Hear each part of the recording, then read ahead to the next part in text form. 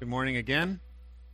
If you have a Bible, go ahead and open it up to Genesis. We're going to be going back to the beginning for the summer. We're going to be studying the book of Genesis, specifically the Abraham stories in Genesis 12 through 22. So we'll be looking at Genesis 12 through 22 through the summer, and then in the fall we'll be studying the book of Romans, which is kind of a big, heavyweight book in the New Testament. So we're looking forward to that, and we're preparing for it by studying Abraham. A lot of the logic and a lot of the argument of the Apostle Paul in Romans is built off of the life of Abraham and the faith of Abraham. So we're calling it this summer Father Abraham as we look at his life. Jews consider Father Abraham their father by blood. Muslims consider Father Abraham their father by blood through a different line as well. But Christians consider Father Abraham father by faith. So both Romans and Galatians make it clear that we are sons and daughters of Abraham if we have faith, because Abraham also had faith. Abraham had faith in this promising God. We're going to be studying chapter 12 today. We're going to be focusing in on verses 10 through 20 this morning. Stephen Watson and I, who I want to thank for preaching the last couple of weeks, are doing a little tag team with our sister church in Kempner, Watershed Church. So if you don't know about this church, we helped to plant it 2 years ago with Kyle Black, and we fill in preaching over there sometimes as well, try to share resources as much as we can. So Stephen and I divided up chapter 12. I gave him the happy part, and I took the sad part. So I just want you to know how generous I am that I took the negative half of the chapter. So we're going to be tag teaming. He's preaching the first part of it over there this week while I'm preaching today, and then next week I'll take this and preach over there, and he'll come back and give you the beginning of the story. So just know, before we read verses 10 through 20, that there is a very happy, positive part of this story that you'll hear about more next week, and that is where God comes and makes promises of grace to Abraham, that God's going to use him to bless the whole world. And we, from every tongue and tribe, from every neighborhood, from every color, from every language, we're the results of that. We're the results of those promises of grace that God made to Abraham thousands and thousands of years ago. We're the fulfillment of that now. So we're going to be reading chapter 12, verses 10 through 20. We're going to see that after God made those promises of grace to Abraham, Abraham was like, sounds great, I'll follow you, God. And then in our section, he wanders off the trail a little bit. So let's read it, verses 10 through 12. Now there was a famine in the land. So Abram went down to Egypt to sojourn there, for the famine was severe in the land. When he was about to enter Egypt, he said to Sarai, his wife, I know that you are a woman beautiful in appearance, and when the Egyptians see you, they will say, this is his wife.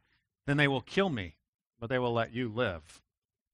So say you are my sister, that it may go well with me because of you, and that my life may be spared for your sake. When Abram entered Egypt, the Egyptians saw that the woman was very beautiful.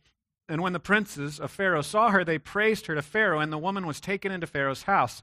And for her sake, he dealt well with Abraham. And he had sheep, oxen, male donkeys, male servants, female donkeys, and camels.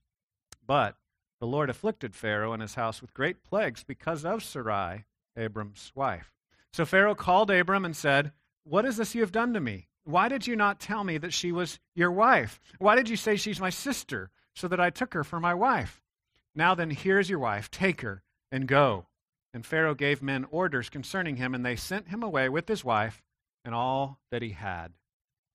Just a little side note, the names in the story are Abram and Sarai. God later on, we'll get to this later in the summer, changes their names to Abraham and Sarah. So I'll probably use both names back and forth just out of habit, just so you're not too thoroughly confused as you see the slight variation in the text. Let me pray for us, and we'll ask God to help us today. God, we pray that you would meet us here. We thank you for these stories. And God, we see a great cultural gap, a distance of time, history, a different place. We pray that you would mediate that gap by your Spirit, that you would help us to see what you're up to. You would help us to see that we're people just like these people, that you're at work now just like you were at work back then. We pray that your Spirit would help us to trust you, to see who you are and see how good you are. And we pray this in Jesus' name. Amen. Well, as we think about Father Abraham, it occurred to me that many of us have this tension that we live with where we wonder if we will relive the positive traits of our Father or the negative traits of our Father. Do you ever wonder that? Maybe you're in the middle of it right now. Maybe you're trying to fight some negative habits or negative traits. Maybe you're trying to fan into flame some positive habits. I would say the answer to that question of whether or not you will fulfill the positive and negative traits of your Father is yes, right? I mean, that's the simple answer. Yes, it'll be both. So sorry about that. That's good news and bad news, I guess. I was thinking in the history of great literature, there was this great film that came out in 1980 called The Empire Strikes Back. Have you ever seen this film? There's been a sequel that's been made, a few of them, I guess. And so it's kind of come back into the culture's mindset lately. People are thinking about it again. But really, it's a motif throughout the movies, all of the movies. But it was hit really hard in this particular movie. But this motif is the whole father-son idea, right? Prophecies of the son's going to be like the father, or will the son be different than the father, and who really is the father, and who really is the son, and they've kind of stirred up that whole motif again in the new movie, right? Everybody's wondering, well, who does this kid belong to, and whoa, oh my goodness, I can't believe that kid did this, and all this stuff. In the original movie, there's a scene where Darth Vader and Luke Skywalker are fighting. Serious fight, lightsabers are whirring around and everything, and there's this dialogue back and forth where Luke Skywalker is screaming at Darth Vader and says, I know that you murdered my father. And Darth Vader says, I am your father. Sorry, spoiler alert. And someone in the early service actually said, what? And just shouted it out. And I said, thank you. That'll be one of my great memories of preaching for the rest of my life. So Luke is fighting this great evil, and he recognizes that this great evil is his father. Well, as I joked earlier, Stephen's getting to preach the happy promises of grace text this morning over at Watershed Church while I'm preaching the negative Father Abraham did the wrong thing text. Our dads do great things and our dads do bad things. And here, the father of faith strays. He goes off the path, so to speak. And so a lesson of reading the Old Testament is we do not and should not imitate every single thing the fathers of the faith do. That's just an important lesson. When you're reading your Bible, you don't read your Bible and say, oh, Abraham sold out his wife. I should sell out my wife. No, it's a bad idea. You shouldn't do it, right? So you don't go reading stories in the Bible looking for things to imitate. Sometimes there are things to imitate there. It's not that you should never imitate anything in the Bible, right? The New Testament says there are things to imitate. You should just be very careful about that and just know that's your kind of Sunday school impulse. Your impulse is just to say, everything anybody ever did in the Bible is right, and I'm just going to do those things. No, don't do them. A lot of bad things that are done in the Bible. So we want to imitate his faith, but we don't want to imitate when he doesn't have faith, right? When he struggles. First thing I think we need to look at here is the context of the story. So since we're starting a new series, we're looking at Abraham, we want to think about the context for Abraham. What's the context? Where does the story come from? So again, this is the first book in the Bible. The first book in the Bible is called Genesis, and that's a term that just literally means beginnings. That's what Genesis means. And so it's the book of beginnings. And this book tells us about the creation of the world. We have this almighty creator who makes all things. And in chapter 1 and 2, he's making the world. He's making people. He's saying it's good. So we know in this story that the created world, human beings, animals, sunsets, it's good. God made all things good and glorious and beautiful. And that kind of coincides with what we see in the real world, right? We see there's something kind of cool about human beings, right? There's something awesome and glorious about us, and there's something beautiful about great sunsets. Anybody of you see the sunset last night? I was going to the store last night, and I was just like, this is why I live in Texas, right? Like, this is it, In August, I'm going to be crying about it, but it was beautiful. Last night, it was just like this red, pink, like just incredible color you can't describe. It was just gorgeous. When we see these things, when we go to other states and see tall trees, just when we see these unusual things, we say, God created the world and it's good. And that's what chapter 1 and 2 tells us. But we also know by our own experience, by the sickness and by the relational brokenness that we live in, we also know there's bad stuff in this world. The world is broken as well. And we see that in chapter 3 of this story of beginnings. Chapter 3 says that Adam and Eve were told by God, trust me, enjoy all the good stuff I made. Here's paradise, go after it, but hey, don't do this one thing. And the serpent says, you know what? God's holding out on you. God doesn't have your best in mind. He knows you'll become like him. You'll get too smart. You'll get too uppity. You'll be like a god yourself if you take this fruit and disobey God. And so Adam and Eve break relational trust with God. They say, we don't want to trust God. We want to trust ourselves. We want to do our own thing. And that plunges the world into brokenness. That's the story of beginnings. And so really the whole Bible is replaying that story. That the world and everything in it is good, and God made it for his glory. It's supposed to reflect how good he is, but it's also broken because of our sin, because of our desire to go our own way, our desire to do our own thing. But God is a saving God. He makes a promise in Genesis 3:15, Eve, someday there's going to be a son that you're going to have, a descendant someday that's going to save the world. It's going to crush the serpent. It's going to crush evil once and for all. So there's this promise that God is gracious. God clothes them. God is making things better. So all these elements are at work in this story. That's the context immediately, Genesis 1 through 11, but it's also the broader context of the whole Bible. My question for you is, do you know that context? Do you understand that story? Sometimes we like to use shorthand for it and say creation, fall, redemption. Do you know that basic structure of the story? Creation, all things are good. Fall, we've messed things up. We've sinned. We've done our own thing.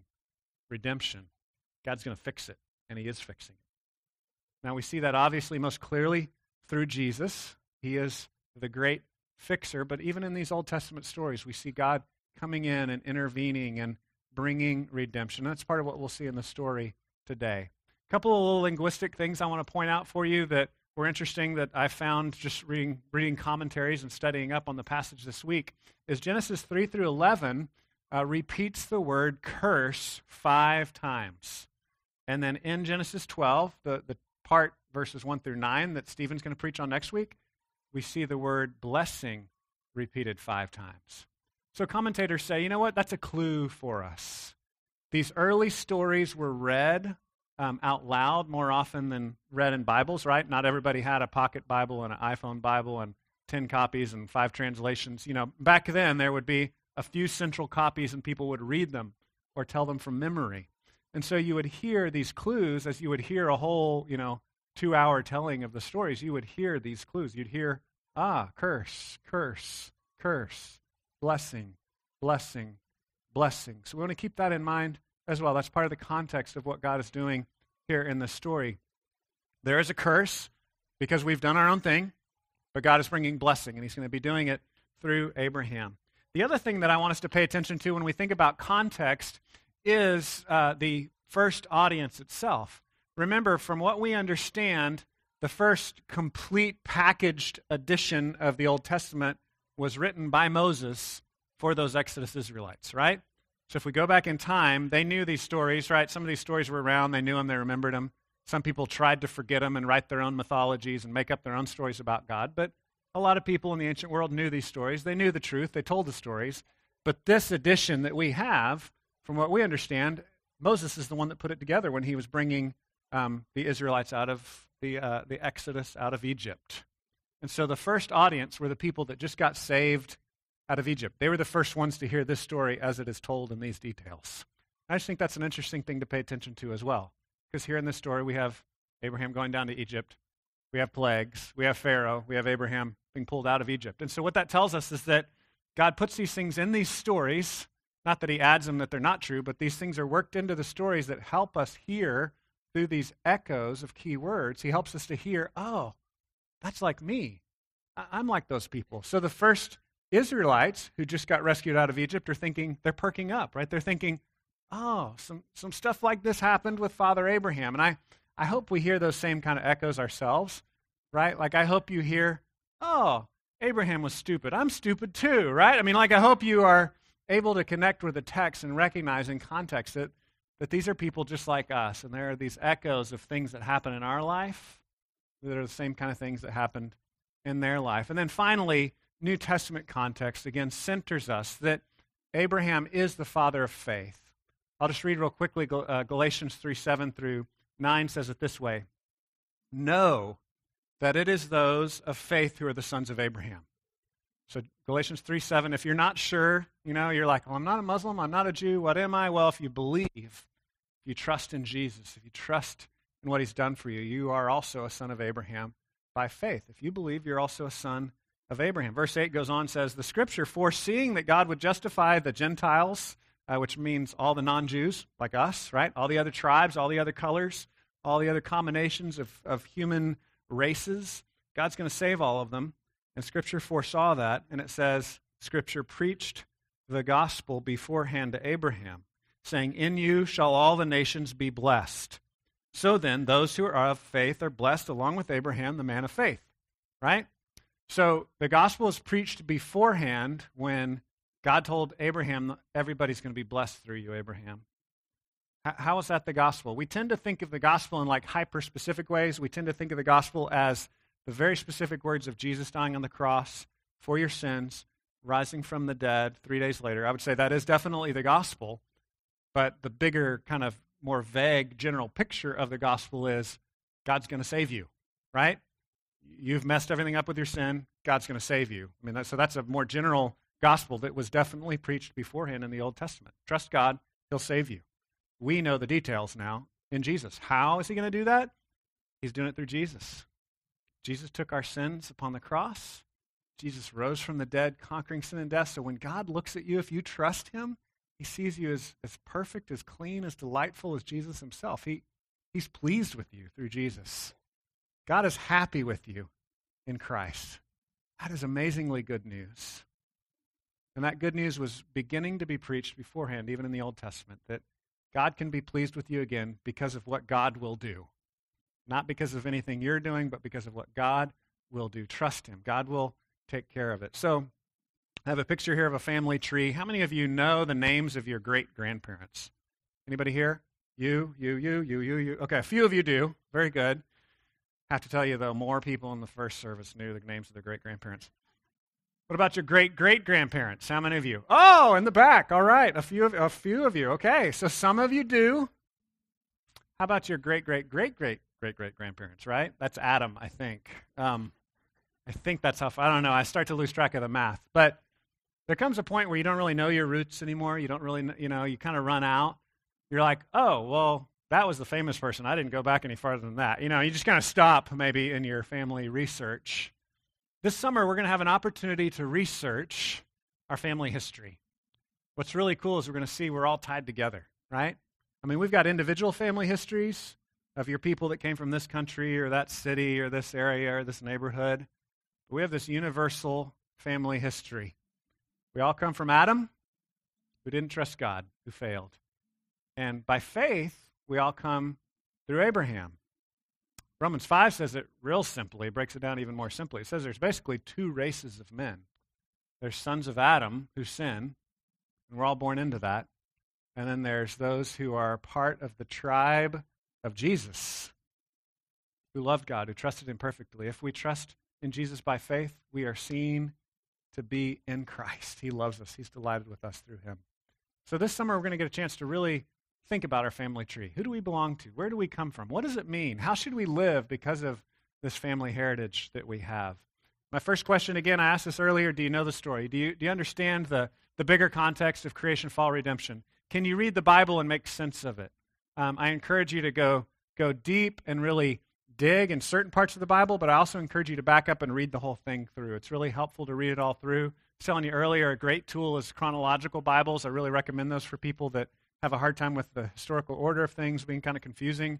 Buy a chronological Bible, buy a good study Bible, try to read through the whole thing, but also then go deep in places like Galatians or Romans, or like as we're doing this summer, just looking at the stories of Abraham. Go broad, but also go deep and begin to understand what Jesus is saying to us in the Scriptures, this picture of creation, fall, redemption. God's made all things good. We've messed all things up, but God is coming back to rescue us. It helps us to put things in their proper place. The other thing that I notice, and Stephen will hit on this more next week, is that Abraham is a good example of being blessed so that you can be a blessing. And I wonder if you have that same connection of faith with Abraham as well. Do you understand that like Abraham, you're called out of the world and you're sent to be a blessing. That you're blessed by God to be a blessing. A lot of us just want to be blessed, right? And I know me, I'd just rather focus on being blessed, but God is calling you to be a blessing. So my challenge is, how are you being a blessing? In this story today, we see Abraham failing. And so that's why I bring it up, because I know I fail. I know you fail. Sometimes we wander and we focus on our own being blessed instead of being a blessing to others. I'd ask you to pray. I'd ask you to ask the Spirit to show you how some of those things need to change in your own life. The next thing I want us to see then as the story unfolds is Abraham's flesh, the flesh of Abraham. I use this word on purpose because in the New Testament, flesh is contrasted with spirit. And because all things are created good, we know that flesh is not automatically bad. That's a Greek Gnostic philosophical idea that flesh is always bad. In the Bible, flesh is good. It's just bad when we depend on it too much. It's bad when we make an idol out of our flesh. And so a way you can describe the way the New Testament uses the term flesh is the strength that you naturally have. It's like depending on the natural you. And the natural you has some weaknesses, right? Like I can't organize anything to save my life. But you also have natural strengths, right? I'm pretty good with people. That's a strength of my flesh. And I should use that to bless others. But when I depend on it as my salvation, things are out of line, right? When you depend on your strength, the strength of your flesh to be what fixes everything, then you're not really trusting in a Savior anymore. You're trusting in your flesh. You're trusting in yourself. And so we see this dynamic here in the story. I want to read again to you verse 10. We start with verse 10. We see something that seems very obvious here. In verse 10, it says, "Now there was a famine in the land, so Abram went down to Egypt to sojourn there, for the famine was severe in the land." So what does that mean? Let me just say up front, I would hope that if you lose your job, you'd go out and find another job, right? I would hope that if you run out of food, you would go to the grocery store and buy more food, right? If you're running low on money, that you would find a way to get more money, right? I would hope that you would be common sense, responsible people that would take care of business. And so at one level, most of the commentators, when they look at the story, they're saying, yeah, it's kind of an obvious thing for him to do. Like he was running out of stuff. He didn't have food, and so he just went down to Egypt. There was food there, right? And so we need to wrestle with, I guess what you would say is the subtlety of the text or the nuance of the text. It's not a super black and white thing. It's not like it's always wrong, thus saith the Lord, to ever go to Egypt for anything. Like that verse isn't in the Bible. So there's an echo of, some bad things happen in Egypt. So we should be thinking that, but we should also recognize, but when you don't have food and they have food down the block, you should probably go down the block, right? Like that just makes sense. And so that's the dynamic of us being infleshed people. We have gifts. We have strengths. You have resources that God's given you to use for your health and wealth and happiness, but also to bless other people. And sometimes we're to use it in a common sense way, and other times we're to say, wait, God, what should I do here? There's a problem. I'm not sure. And so what some commentators point out is that there seems to be a very fast movement here where Abraham just kind of rolls from being told, I'm going to send you to this new land. He's like, okay, I trust you. He goes to the new land. He checks things out. He sets up some tents. He sets up an altar. He calls on the name of the Lord. He moves to another county. He moves to another county. He rolls on to Egypt. I mean, it's just a very clipped pace in the way the story is told, verses 8 and 9 and 10. So commentators and people that know a lot more Hebrew than I do say, this is really told in a very fast way. The Hebrew is written in a way that says, yeah, he rolled really quickly from going where God told him to going somewhere else. And so I think the way that story is written is not saying that it's always wrong when you run out of food to go where food is, but it's implying that he didn't ask God, what's the next step? And so that's what I want to press on you. I want you to feel that tension of sometimes following your common sense is exactly the right thing to do. But you should ask God. You should pray. And I struggle with that. I'm telling you this because I think God is telling me this through the text. Sometimes I think when it's obvious, I don't need to pray. Do you ever think that? When it's like, there's no more milk. I need to go to the store and buy milk. I mean, that's just, like, you don't need to pray about that, right? But I think the scriptures are pushing us, especially when we look at the context of Genesis 3, where the fall happens, There's this trust that's been broken. There's this relational fracture where human beings are not trusting God. We're not calling out to God. So God makes promises to Abraham. In the earlier part of this chapter, Abraham follows him. Abraham calls out to him. And then Abraham stops calling out to him and goes to Egypt. So I think we just need to feel the tension of it's hard to know when we've crossed that line. And I think the story is purposely told in a slightly blurry way because we should struggle. And in our struggle, we should call out to the Lord.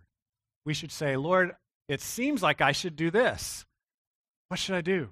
Will you guide me? Will you help me? Will you send me wise counsel? Will you show me through circumstances? Will you teach me in your word and help me to know what I should do with my life? So we don't want to live with this like deathly afraid, oh no, I'm going to do the wrong thing. I'm going to fall out of the will of God. But we also don't want to live with this kind of cold, hard, black and white common sense, I always know what's right. You know what I mean? And typically, by temperament, we fall into one of those extremes or the other, don't we? We need to live in the middle where we're asking God for guidance. We're asking Him to direct us. We're asking Him to tell us what to do. There was a great book I read years ago by John MacArthur, and I think the name of it was God's Will, Found. I think that was the name of it. But the idea was there's all these people struggling to know God's will. And MacArthur was like, hey, I found it. Read my little book. You'll be okay.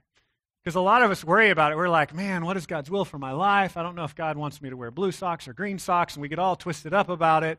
And MacArthur is really helpful in this book. I like a lot of his stuff. Some of his stuff annoys me, but I like a lot of his stuff, and this book is really good. This book is really helpful. He says, God's will for your life is sanctification. That's God's will for your life. Do you know what that word means?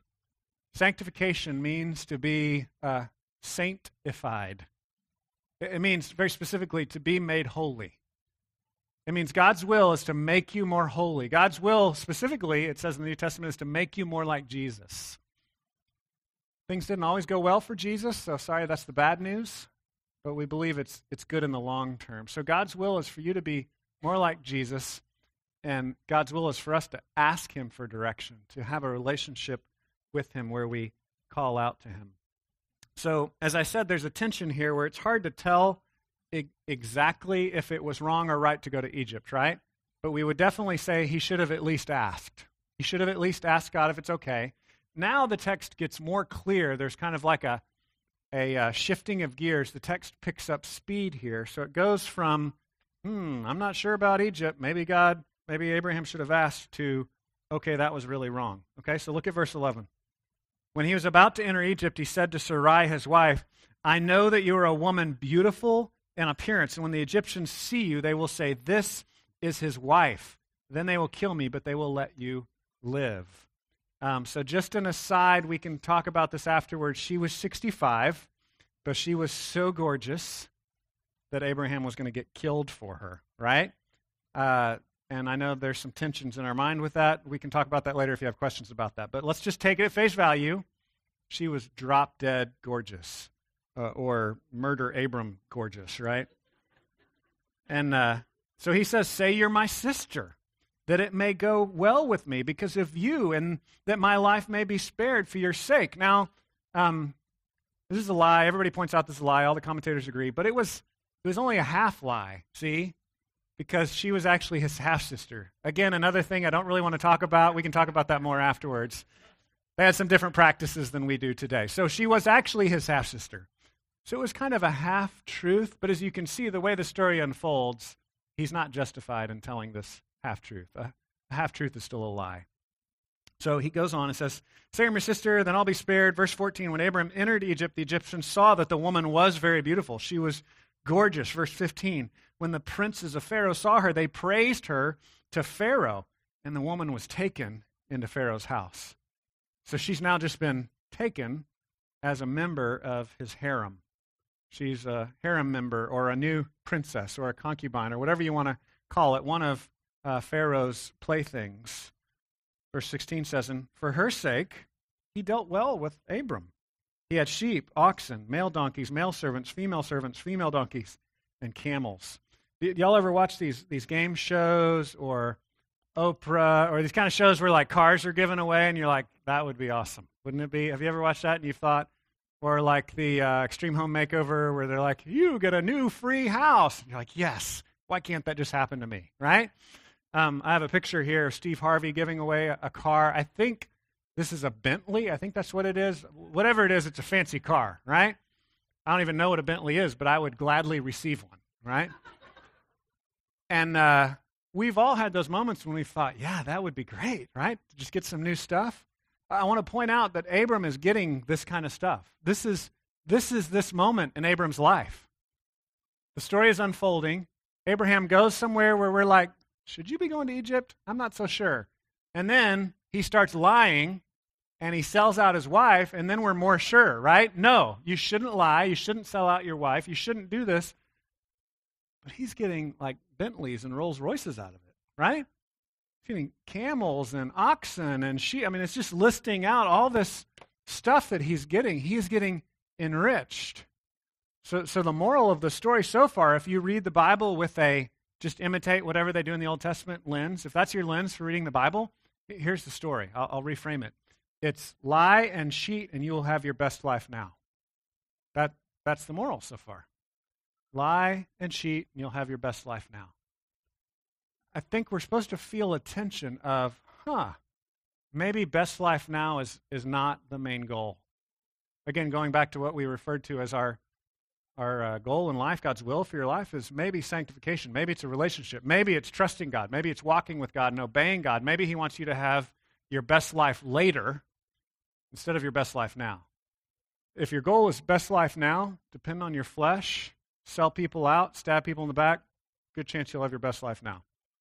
You can collect a lot of things that way. Scriptures actually tells us to trust God, to obey Him, and trust Him for our best life later. Some days it'll go well, some days it'll go bad. We're not guaranteed anything in this life, but we are guaranteed more than we can ask or imagine in the next life. And it's worth it. And that's the story of Scripture. So I want to encourage you to think about what is it in your own life that causes you to tip over from, yeah, he's moving to this other town where there's more job opportunities. I'm not sure if he should do it. It's hard to say. It's a gray area. To, yeah, he's lying and cheating and selling out his wife. That's definitely wrong. What causes you to tip that scale? Martin Luther always said that the reason you break any of the lower 9 commandments is because you've already broken the first. The first commandment is you shall have no other gods before you. So there's a good chance that we could look into the story and say Abraham's God at this point, earlier part of the chapter, was clearly Yahweh, the God that calls him out and makes promises of grace. But he's leaning back to this old God of prosperity and riches and camels and wealth and self-preservation and surviving this difficult ordeal of a famine and not getting killed when he goes to Egypt because his wife is so gorgeous. So really it's her fault, right? Because she's so beautiful. And so he's struggling to trust these other gods, to have another God before him besides the real God. So Luther says whenever that happens, then boom, boom, boom, all these dominoes fall. We start breaking other commandments. That's why we lie. When you lie, when I lie, we lie because we want to get stuff that we think is better than God himself. When we commit adultery, it's because we want something that we think is better than God himself. When we murder, it's because we want something better than God himself. And God says, no, I'm the best. And so remember that. The same family pattern that we see in Father Abraham, we live out ourselves. We live out ourselves. So my question for you is, what's the thing that would attract you? What's the Bentley that would make you lie? What's the false god that would make you break the other commandments? That would make you cheat, steal, sell people out? Break these other laws that you've always said, I'm not that kind of person. I wouldn't do that. But under the right circumstances, I might. What are those circumstances? And that's a good way to sniff out what that false god is in our life and to recognize, you know what, God's better even than that. Even than that. Wealth, camels, sheep, Bentleys, whatever it might be, God's better even than that. And that's really the only thing that'll help us stop lying, stop cheating on our spouses, stop murdering, to stop stealing, is knowing that God is really worth it, that he's worth it. When we know that, when we believe that, when we trust that, we're really trusting, again, more in our best life later and less in our best life now. And so what we see as the story unfolds, he gets all the good things by cheating, lying, stealing, selling out his wife, but that's not how God wants him to live. So again, God's will is your sanctification. Sometimes you mess that up and God has to intervene, right? Has that ever happened in your life? You're just kind of cruising along, trying to do what you think is best, trying to enrich yourself, and you end up in a pit, and God has to rescue you from your own wealth, from your own independence, from your own blessings, because they're the wrong blessings. And that's what we see here in this story. We see the Savior of Abraham. Who is Abraham's Savior? It's not Abraham. This story shows that Abraham's not pulling himself up by his own bootstraps. This story shows us that this great man of faith is falling on his face and needs God to pick him up. Look at verse 17. Verse 17, it says it this way. But the Lord afflicted Pharaoh and his house with great plagues because of Sarai, Abram's wife. So Pharaoh called Abram and said, "What is this you've done to me? Why did you tell me that she was your wife? Why did you say she's my sister so that I took her for my wife? Now then, here's your wife. Take her and go." Pharaoh gave men orders concerning him, and they sent him away with his wife and all that he had. This story again echoes the Exodus. We have plagues on Pharaoh's house. We have the people of God being sent out. We have God supernaturally, miraculously intervening, breaking in and rescuing. We see the difference between the father of our faith being his own hero and God being the hero. This text shows us that God is the hero. God is the Savior. Abraham's not the Savior. And so my question for you, and this is a hard question for me as well, do you want to be your own Savior? Or do you want to trust God to be your Savior? I again, another confession, I want to be my own Savior a lot of times. I want to save myself. And God lovingly and patiently teaches me, you can't do it, Dave. It's not going to work. He often brings me to hard places where I fall on my face, where I realize and wake up again to the reality that I can't save myself, that I need him to intervene. Have you learned that yet in your life? I want to encourage you that it's not worth it. It's not worth trying to save yourself. It's better to turn to him and ask him for help. God's so gracious, even when we don't, he comes after us. So that's the amazing thing. Does that inspire you to sin all the more? Paul says, may it never be. Now, the grace actually inspires us to trust him. A God that would love us that much, that actually inspires us to trust him more. I hope it does for you. It does for me when I see this story. One of my favorite illustrations to use is the detour. Any of you, this happens a lot now with, for some reason, like Bell County has been targeted. Every city in Bell County is under construction with the roads right now. But when you come upon a detour, how does that make you feel? Does that make you feel happy or sad? Or angry? I was confessing earlier, I'm one of those people that hides my anger really well. I always come across as very happy. But when I see a detour, I am secretly and quietly seething inside, right? There's this deep pit of anger welling up within me because I want to go where I want to go. I want to do my thing. And sometimes God puts a detour up and he says, no, go the other way. We have plans. We make plans. We say, God, this is my plan and it's going to be great. You better cooperate. God says, no, I'm God. I get to make the rules and we're going to put up a detour here. And he tells us to go another way. That's what God is doing for Abraham. It's often what he does in our life. And so again, I think we can connect with these stories of, great promises of grace. I resonate with that. But we also see, failures and detours and missteps and tripping up. And we're going to see a lot more of that this summer in the story of Abraham. Abraham was a guy like us who sometimes God put a detour sign up and said, I'm going to take you in a different direction. And again, I want to encourage you to trust God in the midst of those detours. You may have a really great plan worked out in your mind. One of the things I really struggle with is when God changes my direction of just kind of telling my original plan over and over again in my head. Do you ever do that? But it was going to be so great, God, if you would just let my plan see the full fruition. And we need to trust him and say, no. He's saying, no, I've got something better for you. Trust me.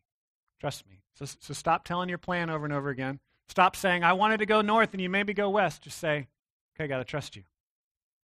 You're taking me west. Now we're going east. I trust you. I'm going to follow you. You're good. And we know he's good because he's proven it over and over again, but most clearly he proved it in Jesus. As we think about these cool literary echoes, it's interesting. There's another lying and betraying his wife story that's going to come later on in the Abraham stories, and then it gets replayed in his son Isaac's life. So like I said, this gets replayed over and over again, and of course we have the literary echo of the Exodus itself. They go into Egypt, and then they're rescued out of Egypt in the Exodus through plagues on Pharaoh's house, and Matthew in his gospel makes it very explicit that these echoes are supposed to remind us of Jesus himself. So there's all these literary echoes that are fulfilled in different ways throughout Scripture, and it helps us to see that, for one thing, God's just a really good writer, right? But also it helps us to connect the dots and kind of see the picture we're supposed to see, that God is still saving us. And here again, this other story, he's still saving us, and he's still saving us. And so we see these pictures, but we see in the Gospel of Matthew that it's most clearly fulfilled in Jesus. Matthew says it really explicitly. I wrote down the text here if you want to write it down. It's in Matthew 2:15. He says, Jesus and his family had to escape to Egypt because Herod was trying to kill him. And then God brought them back, and he said this was to fulfill Hosea 11:1, where it says, out of Egypt I will call my son. God just puts these cool little literary echoes throughout the Scriptures, and we see all of them are tied together in Jesus.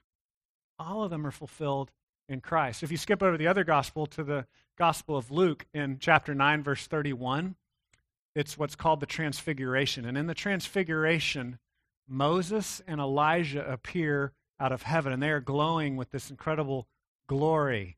And Jesus is glowing too, and the disciples are completely freaked out. And it says that Jesus and Moses and Elijah are having a chat. And it says they were discussing his departure that he was about to accomplish. What's really cool is when you read that in the Greek, the word is Exodus. So I wish they would just translate that into the English for us.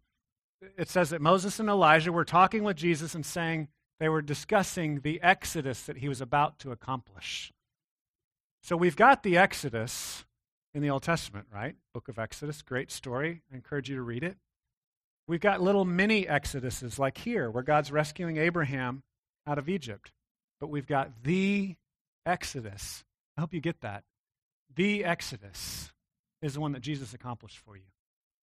It's not your slavery to Egypt. It's your slavery to your own self. It's your slavery to the idols that you think will fulfill you but betray you. It's your slavery to your own sin, and Jesus accomplishes the Exodus out of that slavery by his death on the cross for you. Where the New Testament tells us all of your sins were placed on him, put to death. By faith in Christ, we are united with him so that when Jesus rose from the dead, we are risen with him.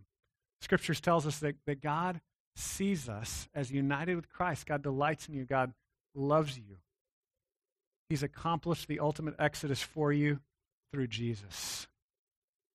And just to tie the knot up one more level, we're wrestling with how good of a father Abraham is. Here earlier we sang in our worship set that God is the ultimate father. He is the good, good father who loves us. And our identity is rooted in not just being sons and daughters of Abraham, who was a stumbling, bumbling guy like us who ultimately trusted God, but our identity is ultimately rooted in God being our father. God accomplishing the exodus to adopt us as his children through Christ. He's the good father that we can always trust. I want you to remember that. You're going to face ups and downs. Things in your life are going to get far worse. Things in your life may get far better. But on either day, you can trust that God is good. That Romans 8 that tells us all things work together for the good of those who love him and are called according to his purpose. Those words are true. Because God is a good father, and he loves you more than you love yourself. Let me pray for us, and then we'll respond and worship together. God, we thank you that you are a good father that loves us more than we can love ourselves. We thank you that you've accomplished the exodus for us in Christ. We thank you that we are children of Abraham by faith, that by trusting you, we're just like Abraham who received these great promises. And you're saving all of us, no matter where we come from, no matter what we look like, we're a part of your family. Thank you for doing what only you can do, rescuing us from our own sin and selfishness and brokenness. Help us to live in a new way. Help us to be this new community that loves others because you've loved us first. We pray this in Jesus' name. Amen.